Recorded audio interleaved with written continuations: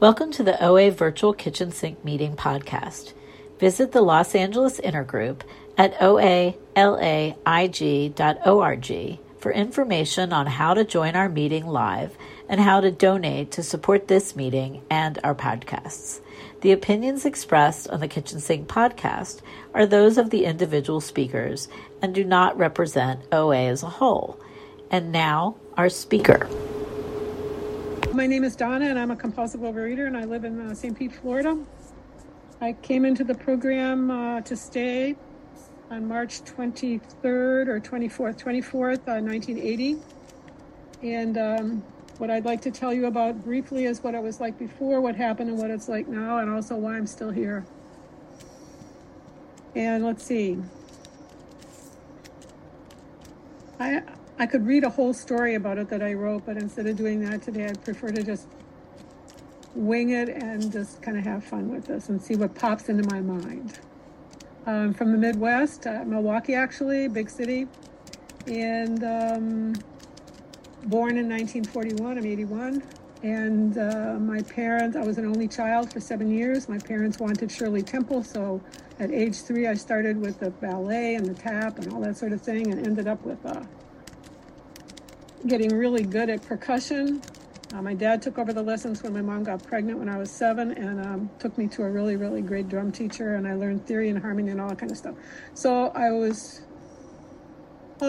would say I was pretty normal until about 4th grade, other than taking all these lessons and pleasing my parents and all that sort of thing. It's a different program. So I noticed that I took about 2 or 3 notes here. So I want to say, for me, it's a program of addiction. I tell my sponsees that, if you're here to lose weight, my sponsor told me that's the only automatic part of the program, losing weight. If I stay abstinent, I'll lose weight. Nothing, that's just automatic. So, at least it was for me. So, but it is about addiction, and I wanted to say that when I was a kid, my mom got books, and one of the books was by an author that wrote about China, popular then. And so I read these books once in a while, and I'm talking about addiction here, and I read about these Chinese men. I don't think there were women involved. I'm not sure now looking back. I have no idea. Anyway, they went into these opium dens and apparently laid in a cot and smoked dope or whatever they called it, used opium, however they used it, until they died. And as a kid, I thought, what?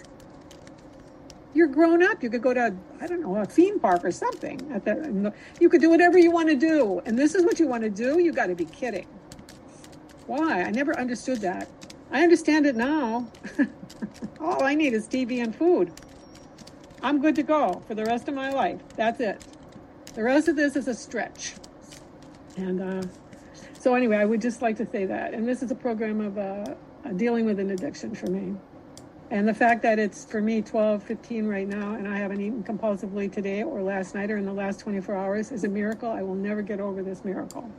Because this whole program, really, from my logical sense, and I am not a woo-woo person, none of this makes any sense. It's like the blind leading the blind, and I can give you a million reasons why this should not work.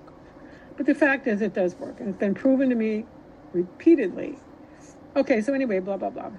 TV and food, yes.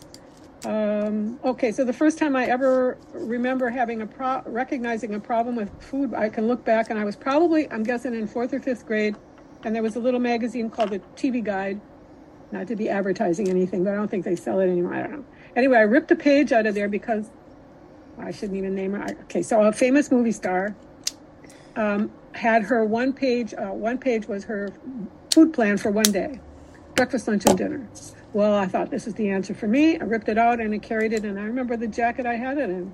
I don't know if I ever followed it or not, but I carried that around for a really, really long time. I have been, by the time I got in the program at 39 years old, I was on every diet I could get my hands on when I was in the mood for it. Probably the majority of the time, I simply surrendered to my disease. It was like hopeless. What's the point? So I would just eat, but then every once in a while there was some diet that came out or some reason that I had to lose weight, or, I could get to a certain weight by Christmas, and then I would graph it and all that kind of thing. You know how it is. I'm preaching to the choir here, but after Christmas, after my birthday, or summer's coming, I have to get into a swimming suit, so I go on a diet then. It was all these reasons for diets.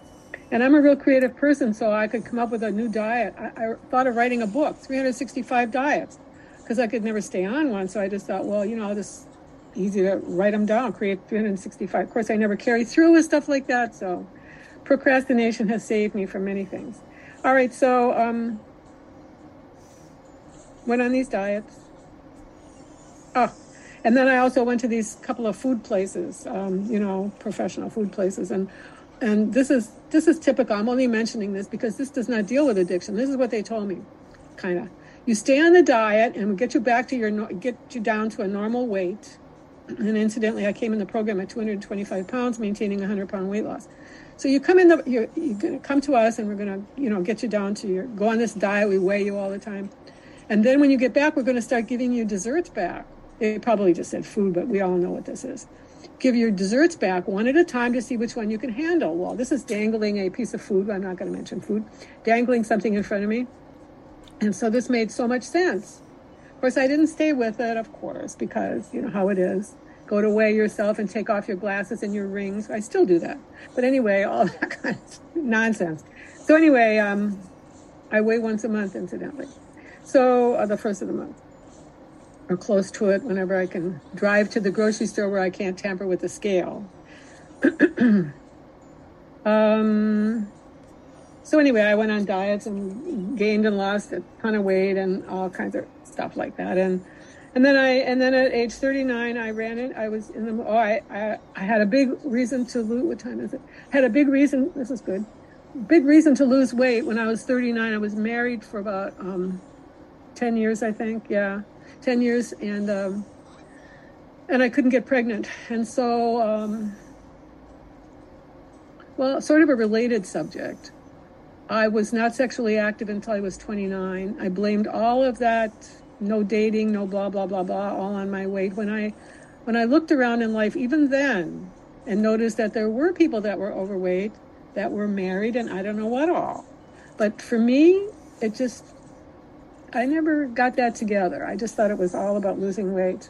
So I'm going to digress all over the place, and you'll pardon me or not.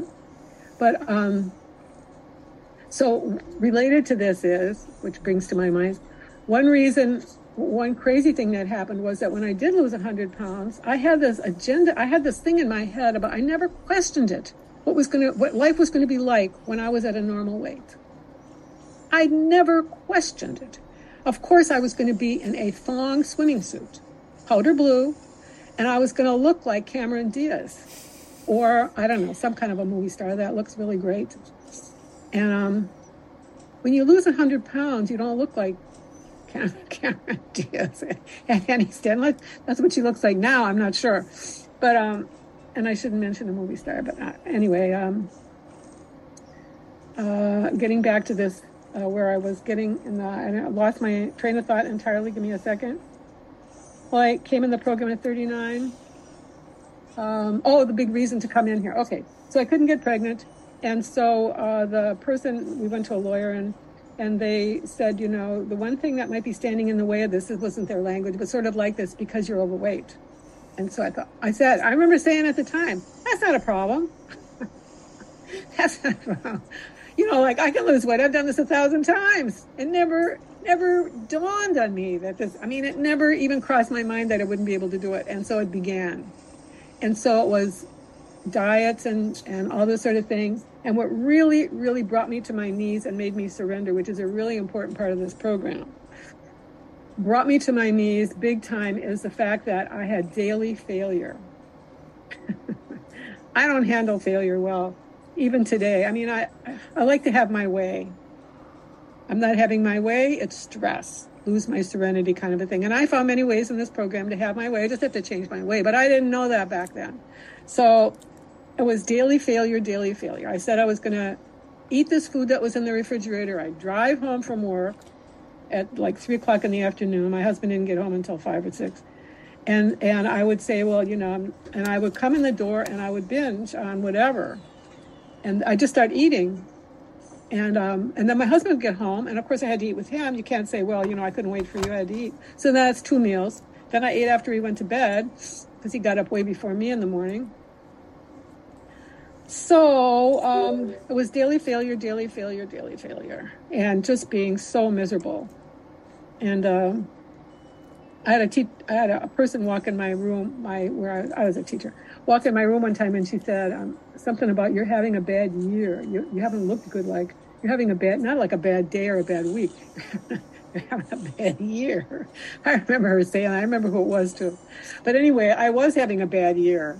So I came in the program. I have a long story about how I got here. It was through an AA person I was warned that she was just really into AA and out of control.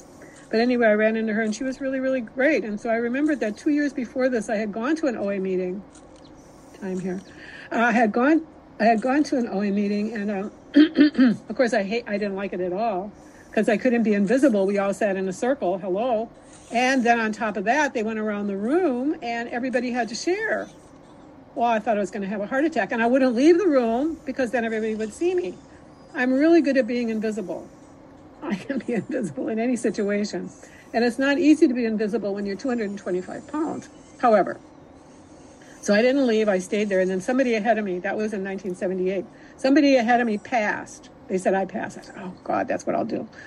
And so I did. And then at the end of the meeting, they said the Lord's Prayer on top of everything else. Plus, it was in a church. And I know when I came, I'm just not that much of a religious person at all. And so I remember coming to Florida, and the person across the street came across the street to me and said, hello, what church do you go to? I thought, what? And I had been warned, you're coming to the Bible Belt. Well, anyway, I'm just not religious. And so I left. And 2 years later, like I said, I just got really, really desperate. I ran into this AA person, and I hunted through the newspaper. Plus, I came home and binged. I ate an entire box boiled of a starch product. And then, I was going to say, you know how it is. The first bowl is like nirvana coming off of a diet. It's like gold. It's like, I imagine would be putting heroin in your vein or something. I don't know where you put it. But then the second bowl and the third bowl, by the time you get to the end of the pot, I can't stop eating, but I really don't want to. But I eat it anyway. Because then it's all gone. And then I won't have to ever eat it again because it's gone. I mean, that's insanity. That's why I'm here. So anyway, I did go to my first meeting in 1980. And at the end of the meeting, they said, they were talking about what to give me, literature and stuff. And they had this rack with an orange card in it and a gray card in it. And they said, no, don't give her that. Give her the new Dignity of Choice. So I went home with that. And being the good little girl, I don't know what you are, but I am the good little girl. If there's a rule around, I will find it and I will follow it. And I will not because I don't want to make any waves, kind of a thing. Of course, I'm a little less like that now, but definitely then. So I went home. I took all the phone numbers when the We Care book went around, and I went home and I called the numbers. And so I looked at those food plans and I thought, well, this is like a no-brainer. You pick the one with the most food. I'm only going to eat 3 times a day. Give me the most food I can get. I'll follow it, but feed me. And so anyway, so I call these numbers and I get one person on, call the numbers, and I get a person on there, and this is what I heard anyway. She goes like, so do you have a sponsor? And I said, no. So do you want to be my sponsor? And she said, yes. And there we were. I'm off. Day one, I get a food plan and a sponsor. And I got my one meeting a week, Monday night. And I'm off. And I write it all down, and I call her every day at 4 o'clock when I got home from work. And I tell her what I'm going to eat at dinner time and the next day. And I listen to her. And like every sponsor I've had since then, I've only had about 5 of them in 42 years or 43 years, whatever it is. Math is not good. But she says, she never tells me what to do. She always says, my sponsor told me that if I didn't do the first 3 steps, I would be off of my food plan. I don't know what she said. Like, I'd pick up again, whatever the language was. I got 4 minutes left. So I was off. I still do the Dignity of Choice. The food's a little bit different. I still write it down. I use a software program that 1.5 billion people use because I can click a button and it puts that food right in there, lazy as I am. The calorie thing is at the end. About one sponsor ago, I had somebody want to sponsor. I said, I'm like up 3 or 4 pounds. I need to lose. I can't lose weight. She says, you got to count calories. I said, count calories? I haven't counted calories in decades. Nope, you got to count calories. I said, okay. So this program counts my calories, and I try to keep them around. Well, I do keep them around between 1,000 and 1,300 is really high. Excuse me, you have 5 minutes left. Thank you. So, so that's what I do, and I do my food every day, and I save those on my desktop. When it gets up to a week, I send my sponsors all 7 for the week. I don't know if she reads them or what, but once in a while she comments. But typically, it's for me really to be honest with my food. It's really important for me to be honest with my food. I remember right where I was sitting at a meeting, I don't know when, 30 years ago, and somebody said, honesty starts with my food. And that's really true for me today. I have several beliefs in the program that work for me, and one is that if I ever pick up food again, being that I would go off of my food plan, that I would never get abstinent again. I have to believe that. And I know I don't see in any literature, in any program that says you can eat today and get abstinent tomorrow. I'm not seeing that. So I just convinced myself, because I'm in the program with people that are good friends of mine. They've been out for 18 years. Sometimes they come to meetings for 18 years and they're still not abstinent. So it's proof positive that I will just never, and I'm 81. I mean, I don't have 18 years. What would I be? I don't know, more math. Forget the math. So I do my food plan, have a sponsor, and my sponsor is somebody that I can really, really be honest with. I go to my meetings.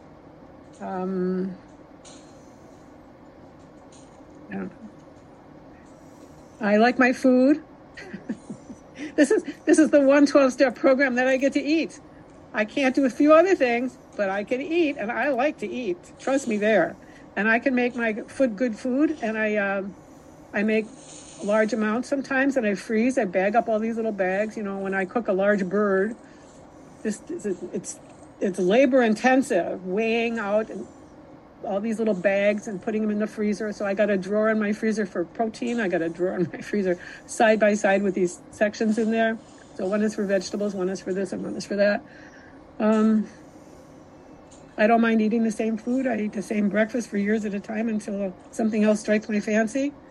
I am lazy, and I want food instantly. It's just me now. I'm not teaching anymore. I haven't taught school for 15, 20 years? I don't know what. And math again. And I just like to get it when I want to eat it, and it's lunchtime. I make 6 salads at a time. I have figured out how to layer them so they don't get bad. So, I don't know. I just keep it simple, and I don't need gourmet food. That's another thing. I can binge on anything. It doesn't have to be gourmet. It doesn't have to be a dessert. I can binge on, I don't know what, lettuce leaves. When I had to eat, I had to eat. That was it. I had 2 minutes left. I don't know. Let me think. I love the OA program. I love all my 12-step programs. I'm in a couple of other ones. But this is my first. It's my most important one. If I lose this, I lose everything. It seems like the other ones, this one, this is my heroin. Food is my heroin, and I've never used it. And maybe it's not such a big deal for people, I know people that use heroin or have. But for me to use heroin and put a needle in my arm would be the end of the world right there. But I never needed any of that. I mean, I never needed, just give me a sweet product and a lot of it. And I can just eat myself right into a coma. I don't need drugs. This is my drug of choice right here. But I don't have to do that anymore. I don't know. I think I'm done. 30 seconds left. I'm done. Okay, continuing on. Thank you for listening to all that. There's no, I skipped God. God's a big part of my life. I did this last time I led too. Higher power is right there for me. Takes really good care of me and always has. And I don't have to do anything. My higher power is always there no matter what I do. My higher power is right there taking care of me. So yes, gratitude is good. Yes, meditation, I'm not good at that, but meditation works for a lot of people. My higher power is always there. Okay, continuing on. This is the time for questions only. There is no sharing at this meeting.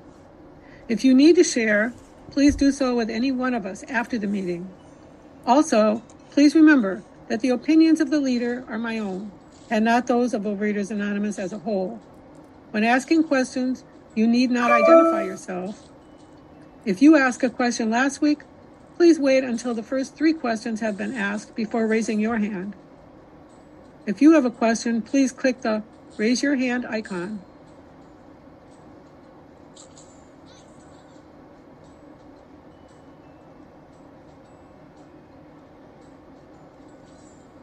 And Cheryl has a question. Although maybe the first person ahead of you, I've got a little arrow in the way. The lady with the purple top on, do you have a question? I can't see your name or anything. Hi, yes, hi, Donna, I'm Susie. You mentioned some kind of, some way you keep track of your food, some kind of app or website or something. And so I was wondering if you could tell me what that is again, please. Probably not, because it's an outside enterprise. But my email address, you can get me at oazoomathon at gmail.com. oazoomathon at oa.com. What am I saying? Gmail.com. Gmail.com. I'd be happy to share it with you. Okay, so Donna, oazoomathon at gmail.com. That's it. Thank you. Welcome. Cheryl? Donna, this is Deb. Do you want me to call on people for you? No, because it turns out that the line across the top, they're over on the left side. Okay, so you got it. Awesome. Thank you. Except I've got a little thing that's covering up some of them. Okay, so Cheryl, you want to share? Or ask?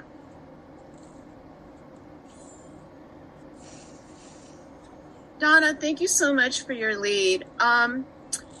I'm going to try to articulate my question. If you don't understand it, it's my fault, not yours. You seem to me to be supremely serene. And I'm wondering if you ever had, in your 43 years of abstinence, strength in working the program and achieving or being blessed with abstinence, but having serenity be elusive. Did that ever happen to you, and what did you do to try to experience more serenity? Okay, well, somebody time me on this. We'll do like 3 minutes maybe, or 4 at the most. So maybe. Well, yes, because when I first came in the program, I don't know how many years it was. Well, first of all, I ended up after 6 months screaming into the telephone to a therapy place near me here. And they took me in on a crisis basis. Basically for not, all this unserenity for me is not having my way. But there's a reason I wasn't having my way, and my way was a good way. And also I heard someplace, life is a bitch and then you die. And that was my mantra for a long time at the beginning of this 12-step program. It was my only 12-step program at that time for years. And my life was so horrible. An adoption came through 2 weeks after I was in the program. So I left my teaching job. I stayed home for the next 4 years. I ended up back in school. In order to maintain my job, I had to go back to school. And when the dust started settling in my life, when I got abstinent and the dust started settling and I looked around, and it didn't exactly happen like that, but sort of. A whole lot of stuff started really bothering me, a lot. And I had to make some changes. And so it was really horrible because I couldn't figure out a way to get my way. There were no options there for me. I mean, I had an infant, so I didn't want to get divorced. Plus, I was Catholic. Nobody in my family, other than my grandmother on my mother's side, ever got divorced. I mean, it was out of the question. My parents argued every day of their lives till they died in their 80s, and they never got divorced. So I had to make changes, and it was like repeatedly, and it hasn't happened for a while, but it was sort of like pushing myself off of I'm not even exaggerating, pushing myself off of a high cliff and holding on to whatever twig I could hang on to with one hand and then pushing myself off with the other hand. But I had to make choices, even though there was no choice that I really wanted. I just had to pick the best thing I could pick. And know that, according to what I'm thinking, this is not going to work out ever. I mean, you don't get divorced with a 3-day-old baby.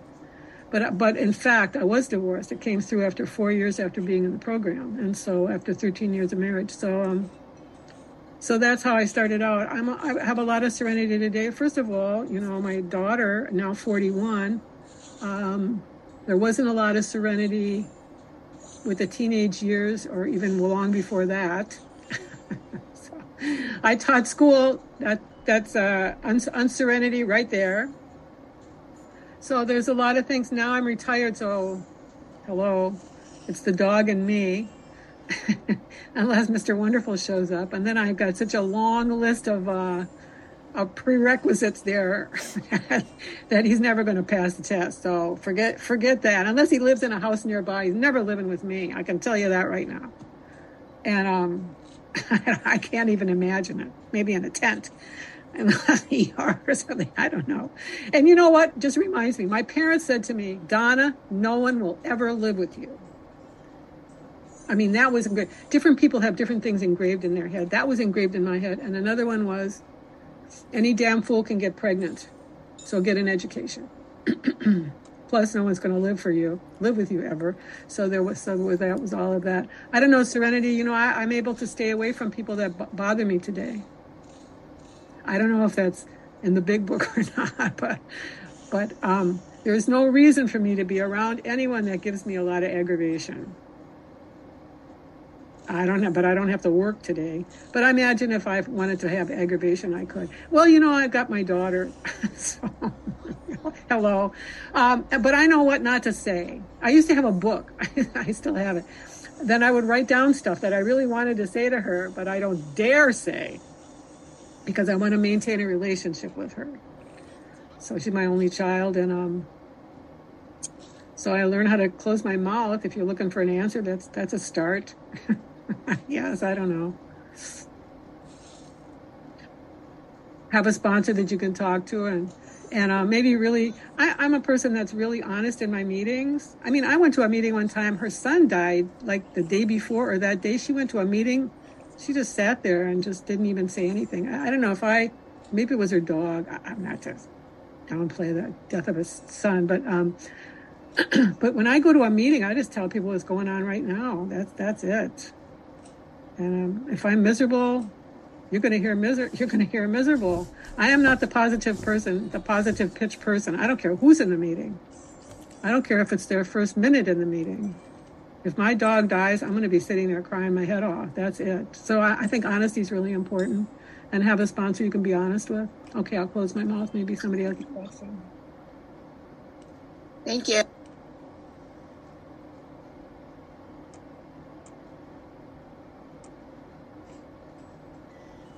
Melissa has a question. Oh, okay. Hi, Donna. Thank you for your share. Can you tell us what your daily spiritual routine looks like? Thanks. Oh, I'm embarrassed to tell you what my daily spiritual routine looks like. I do not jump out of bed and get on my knees and pray. I do not meditate early in the morning. I can tell you that right now. So when I get up, I have breakfast. I'm sorry. And take care of the dog before he pees on the floor. So I don't know. This is not my strong suit. I have a higher power who... this is embarrassing to say, but I've said this before in a meeting. My higher power has to catch me on the fly. That's it. I have a happy higher power. I have a male higher power. I really don't think this, but he's probably sitting on a cloud up there laughing most of the time, I think. And I just carry on down here on earth, doing the best I can do, making my decisions best I can, wanting my way all the time, being the same person I always am, and change comes hard. I'm looking forward maybe to the day when I could say, I'm going to meditate now and then sit down for a period of time. it's torture. That's all I can say. Some people really like this. It's not my thing. I don't know. I do put into my daily plan. I do have several spreadsheets. I'm a spreadsheet person, and I do have one for the daily plan, and I put it in there on those lines so that every once in a while it says pray or something. And I do at the end of my day, I do what I call my 10th step, and it's one piece of paper with all the little columns. It's got like 20 columns going across, and it's got all the rows going down for every day of the month. And there's one tiny little square, the tiny little square for everything I can think of on there. And one is pray. You know, estimate how many times you pray or even think about your higher power yesterday. So I don't know. You know, the only time I stop is when I'm sitting on the toilet or putting gas in my car, pretty much. The rest of the time I'm, I don't know, doing something or thinking about something else. But I have a higher power that takes care of me regardless of all of this, and I do have a lot of gratitude for that. And when I get it in my mind that there isn't any such thing, which the whole thing seems so unreasonable to me. I told a priest one time the whole thing sounds very far-fetched. That's what I told him. And my therapist sent me to a retreat center, a Catholic retreat center, so that I could be quiet for the whole weekend. But I took it upon myself to meet with a priest for the first time, and I don't know when. And I remember saying to him, this whole thing sounds very far-fetched. This whole 12-step program sounds very far-fetched. But the fact is, it works. So my spiritual routine, I don't know. Anybody but me has a better one than this. Listen to somebody else, I would think. Thank you. We've got a little less than 5 minutes left for questions. Okay. The problem is on my screen, I can't see the very first one. So when you raise your hand, you'll have to just maybe talk because there's a little arrow and a 1-7 over there. Now I see Bob's hand up. Thank you. Right. Okay. Sorry, Riley. Riley. If you want to stay there in your spot with your hand up for the whole meeting, that would really help me a lot. Okay, go ahead, Riley. Okay, Donna, thank you for sharing. I am a loving spouse of a person that's in OA. I've listened in on the meetings for the last few weeks, and I would like to know, do you have any advice for a spouse of what I can do to be supportive and maybe things I should avoid? Well, one thing, don't touch her food, especially if she's weighing and measuring. The man in my life once said to somebody at the table when we were eating out, don't ever touch her food, she'll kill you with her fork. So don't touch her food. Don't even talk about the program at all, I wouldn't think. Maybe go to some Al-Anon meetings. They're really good at that. And go to an Al-Anon, and I'm probably not supposed to talk about other programs, but go to that one because they've been in session for a long time, and find an Al-Anon meeting where they're talking about themselves and not the alcoholic. That would be my suggestion. If they talk about the alcoholic, just leave. Find one where they think themselves as sick, because they are. And just it's her program. Just let her alone, and go to Al-Anon. You're the spouse. Sometimes they have OA-Anon, but Al-Anon's been around a long time. They know what they're doing. Anybody else? You got Bob next. Bob, thank you. Hey, Donna, thank you very much for your share, fellow Wisconsinite. Anyway, so what is service meant to your program? Oh, gosh. That's a good. Now I look good there. I do a lot of service and always have. I mean, I had a reputation early on. I said, Donna, all you do is go to meetings. And so I like to go. I did go to even, considering my other 12-step programs, I do go to a lot of meetings, and I do a lot of service, I think. So service is really, really important. And early on, I remember saying that service is the thing that, like, my phone would ring because I was involved in some kind of service someplace. And even when I was not in the mood for any of this, the phone would ring, or I'd have some obligation or something that I had to do. So it would keep me involved in the program when I just got lazy about it. So service is really, really, really critical. And it's a disease of isolation. So like I said, all I need is a TV. There's nobody there.